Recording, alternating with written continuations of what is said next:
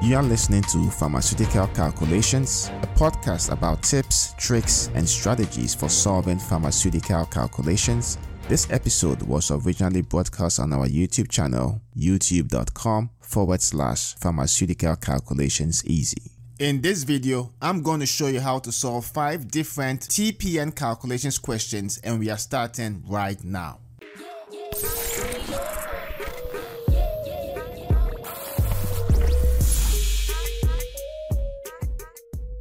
Hello, this is Dr. Dankwa, and if this is your first time here and you'd like to learn pharmaceutical calculations, tips, tricks, and strategies, then start by subscribing and clicking the bell so you don't miss anything. So let's get right to it. This question says a patient requires 30 millimole of phosphate and 80 milliequivalents of potassium in his PN. Potassium phosphate and potassium chloride will be used. How many milliliters of potassium phosphate and how many milliliters of potassium chloride are required? Potassium phosphate has 3 millimole phosphate and 4.4 milliequivalents potassium per milliliter, and potassium chloride has 2 milliequivalents of potassium per milliliter. So let's do a quick analysis of what the question is asking. We need to find the volume in milliliters of potassium phosphate and the volume in milliliters of potassium chloride. So the first question that comes up is, why do you have both potassium phosphate and potassium chloride? Now the answer to that is the potassium phosphate is what you're going to use to provide the patient with the 30 millimole of phosphate. And then the potassium chloride is what you're going to use to supply the difference in potassium that the patient needs to get to the 80 milliequivalents.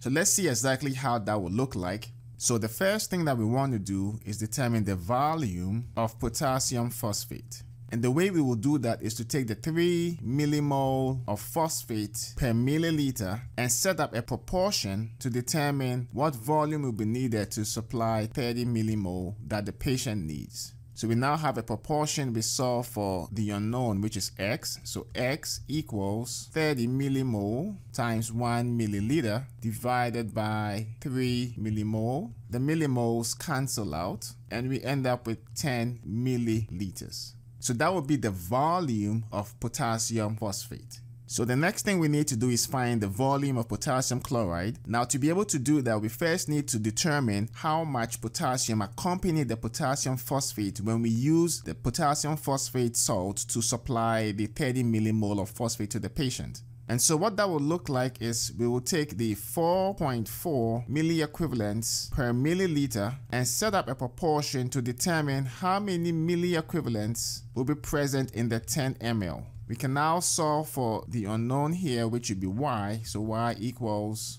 4.4 milliequivalent times the 10 milliliters divided by 1 milliliter. The milliliters cancel out and you end up with 44 milliequivalents. So you have 44 milliequivalents of potassium, which accompanies the phosphate when you use that to supply the 30 millimole of phosphate. So we need to do a quick accounting. The patient actually needs 80 milliequivalents. We already gave the patient 44 milliequivalents of potassium when we supplied the 30 millimole of phosphate, and that's because it's potassium phosphate. It has potassium and phosphate. And so when we subtract the 44 milliequivalents from the 80, we end up with 36 milliequivalents potassium. So we need to give the patient some volume of the potassium chloride to make up the 36 milliequivalents which is needed.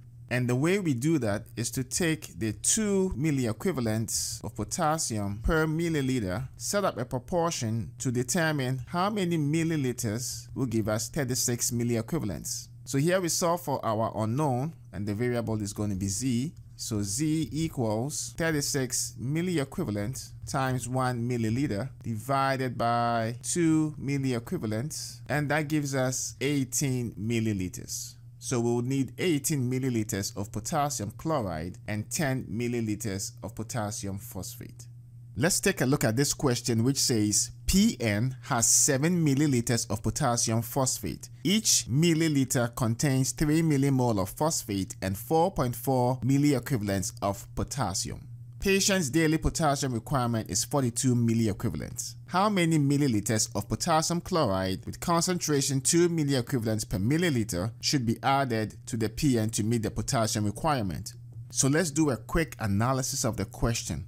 In this particular question, we are required to find the volume of potassium chloride in milliliters that should be added to the parenteral nutrition. We know the patient's target for potassium, which is 42 milliequivalents, and we've been given information on how many milliliters of potassium phosphate was used originally in the PN, in the parenteral nutrition. So the reason that is significant is we're going to take the 7 milliliters of potassium phosphate and determine how much potassium accompanies the phosphate when you give that volume in the preparation. So what that will look like is we will take the 4.4 milliequivalents of potassium per milliliter, set up a proportion, and determine how many milliequivalents will be present in 7 milliliters of potassium phosphate. So we go ahead and solve for the unknown, which is x. So x equals 4.4 milliequivalents times 7 milliliters divided by 1 milliliter. The milliliters cancel out and you end up with 30.8 milliequivalents of potassium.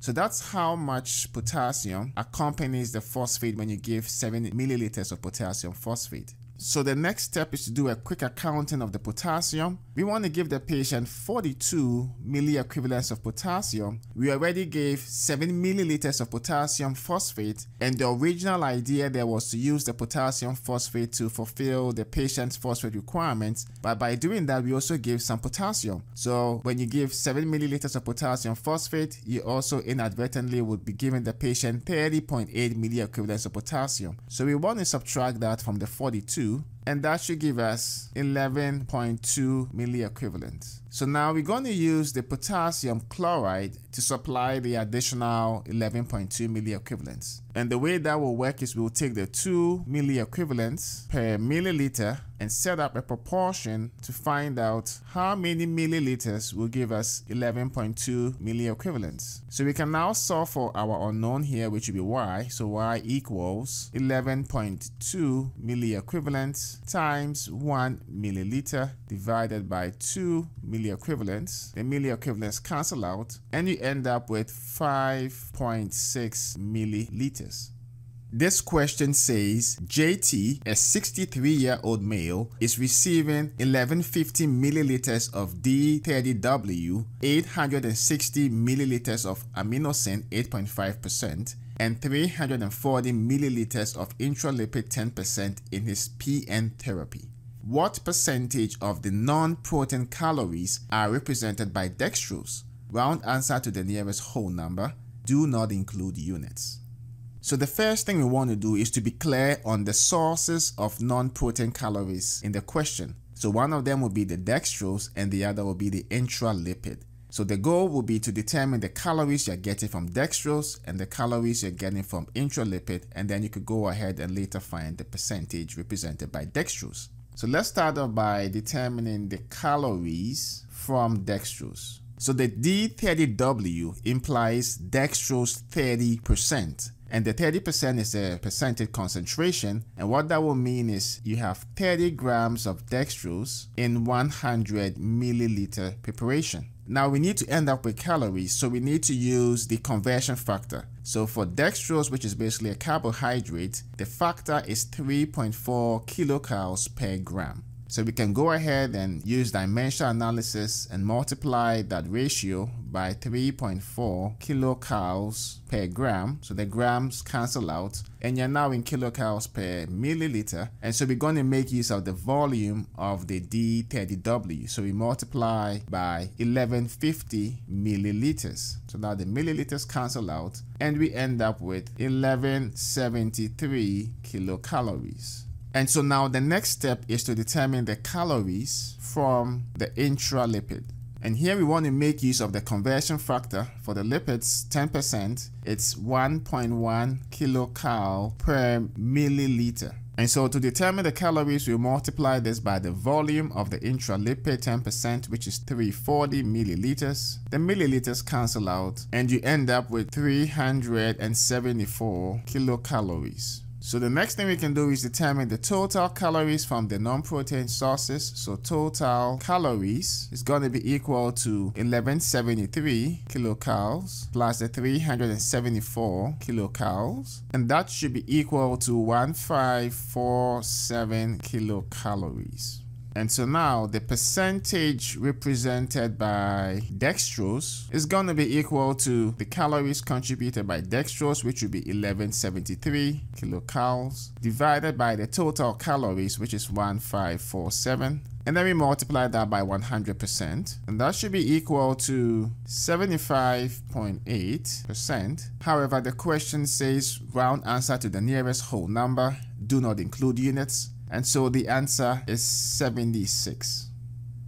This question says SF is a 28-year-old female, 164 pounds, in the ICU after a cycling accident. She is going to be started on PN today.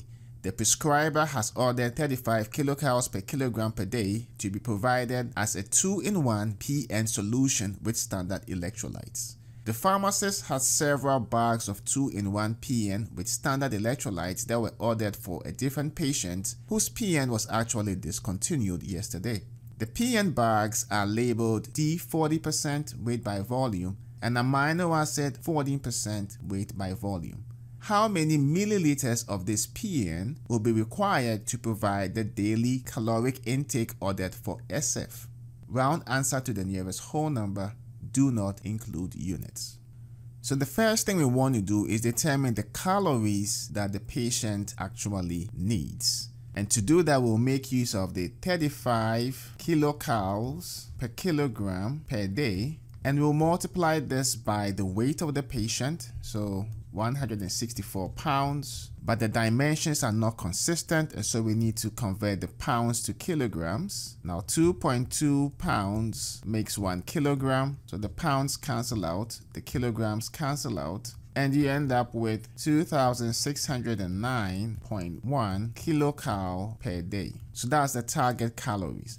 And we are going to supply that using the D40% and then the amino acid 14%. So the next thing is to determine the calories from the dextrose. And the way we will do that is to take the D40%, which means you have 40 grams of dextrose in 100 milliliters. But we need calories, so we need to make use of the conversion factor for carbohydrates because dextrose is a carbohydrate. So we can multiply this by 3.4 kilocalories per gram. So the grams cancel out and you end up with 1.36 kilocal per milliliter.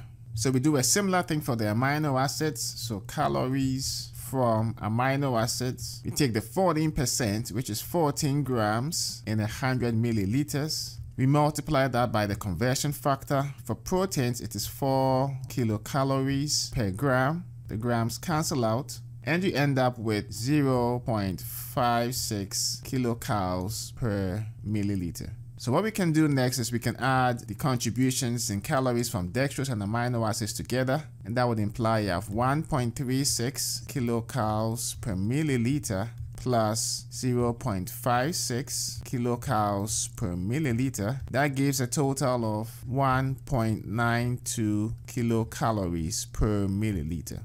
So the next thing we can do is set up some sort of an equation to determine the volume that is actually needed. And the way we do that is to take the total in kilocalories per milliliter, which would be 1.92 kilocalories per ml. If we multiply this by some volume, let's call that Y, milliliters, that should be equal to the 2609.1 kilocalories per day.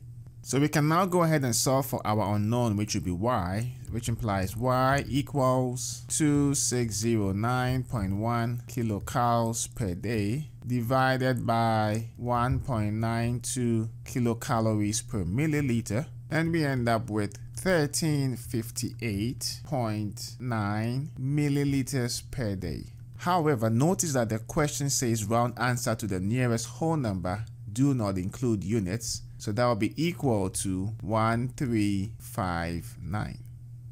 This question says PN, a 61-year-old female, is receiving 1050 milliliters of D50W 520 milliliters of aminosin 15% and 550 milliliters of intralipid 10% in his PN therapy. What percentage of calories is provided by the protein content? Round to the nearest 10. So the strategy here will be to determine the calories from the dextrose, aminosin, and intralipid, find the total, and then express the calories from the aminosin as a percentage of the total. And so what that will look like is we'll start off with calories from the dextrose, and we have D50W. So the D50W implies dextrose 50%, and that means you have 50 grams of dextrose in 100 milliliters. Now we need calories, so we need to multiply this ratio by the conversion factor for carbohydrates, because dextrose is a carbohydrate, and the conversion factor is 3.4 kilocalories per gram. And so the grams cancel out, and now we are in kilocalories per milliliter, and so we can multiply by the volume of the D50W, which is 1050 milliliters, and so now the milliliters cancel out, and you are left with units of kilocalories. And so the calories from dextrose would be equal to 1785 kilocalories. So we proceed and do a similar thing for the aminosin. So let's say calories from aminosin, and that's the source of your protein, is a 15% solution, which implies you have 15 grams in 100 milliliters. We need this in kilocalories, so we make use of the conversion factor for proteins, which is 4 kilocalories per gram. The grams cancel out, and then we can multiply by the volume of the aminosin. So multiply this by 520 milliliters. The milliliters cancel out, and we end up with 312 kilocalories. And so the next step is to determine the calories from the intralipid. And it's a 10% solution, so the conversion factor for that is 1.1 kilocalories per milliliter. We multiply this conversion factor by the volume of the intralipid, which is 550 milliliters. The milliliters cancel out, and you end up with 605 kilocalories. So now we can proceed and find the total calories, and that will be equal to 1785 plus 312 plus 605, and that is equal to 2702 kilocalories. And so the percentage provided by the protein content is going to be equal to the calories from the protein, which is 312 kilocalories, divided by the total calories, which is 2702 kilocalories, times 100%. And that is equal to 11.5%. So I hope you found this video tutorial useful. If you did, be sure to like it and share it. And if you have any questions, put them in the comments and I'll get to them as soon as I see them. If you would like to learn more pharmaceutical calculations, tips, tricks, and strategies, don't forget to subscribe and click the notification bell so you don't miss anything. Thank you so much for watching, and I will see you in the next video. Thank you for listening to today's episode from RX Calculations. You can find all the episodes on our YouTube channel, youtube.com/pharmaceutical calculations easy, or as articles on our website at rscalculations.com. If you have any questions on any pharmaceutical calculations topic, or you would like to suggest future topics, you can post them on our Pharmaceutical Calculations Forum website or YouTube channel. Links to all platforms are in the show notes. Don't forget to rate, review, and subscribe to the podcast on Apple Podcasts, Spotify, SoundCloud, or wherever you get your podcasts so you don't miss out on new episodes. Thanks for listening to today's episode, and enjoy life.